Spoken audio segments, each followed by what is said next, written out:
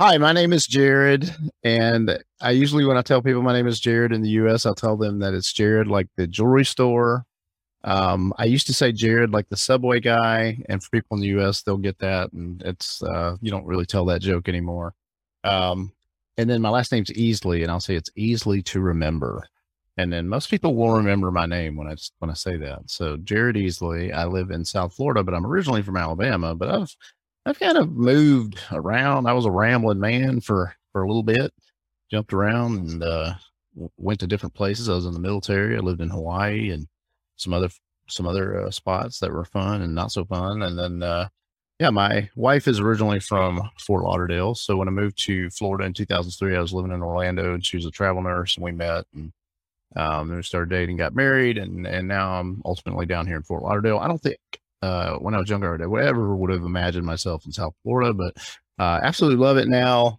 My daughter is happy to be near grandma and grandpa, and um, yeah, my wife loves it because she's from here and her family's here and her friends are here. And, there's actually a lot of really awesome people and good things about this community down here, and it's very diverse. And so, from coming from Alabama, and then some of the experiences I had post Alabama were, military and things like that. It's kind of neat now to be in a place like Fort Lauderdale where it is so different.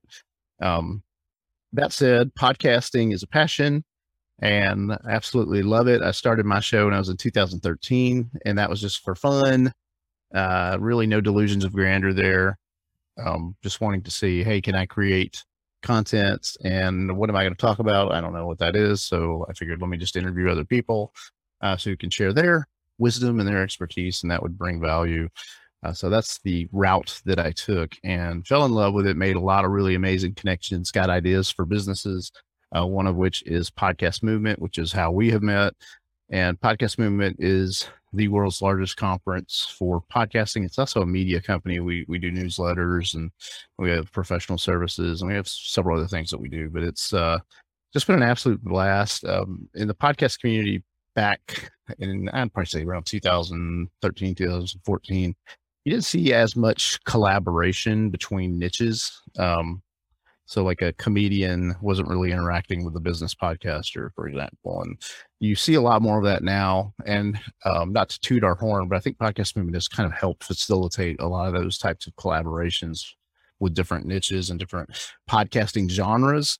And because of that, we learn from each other and we get better ideas on, hey, this person's trying this. Let's see what that's like in our space. And so you get some of that crossover and podcasting is just continuing to grow, and it's an exciting thing, and anyone can do it. And just because anyone can do it doesn't mean it's gonna take off and do amazing. But I love the fact that it's democratized and anyone can do it and anyone can share their voice. And if they're a little creative and they're kind of niche down, they have some opportunity to get noticed and do some good things. So that's in a nutshell. I don't know if that really answered the question like you'd hoped, but that's my answer, and I'll stick with it for now.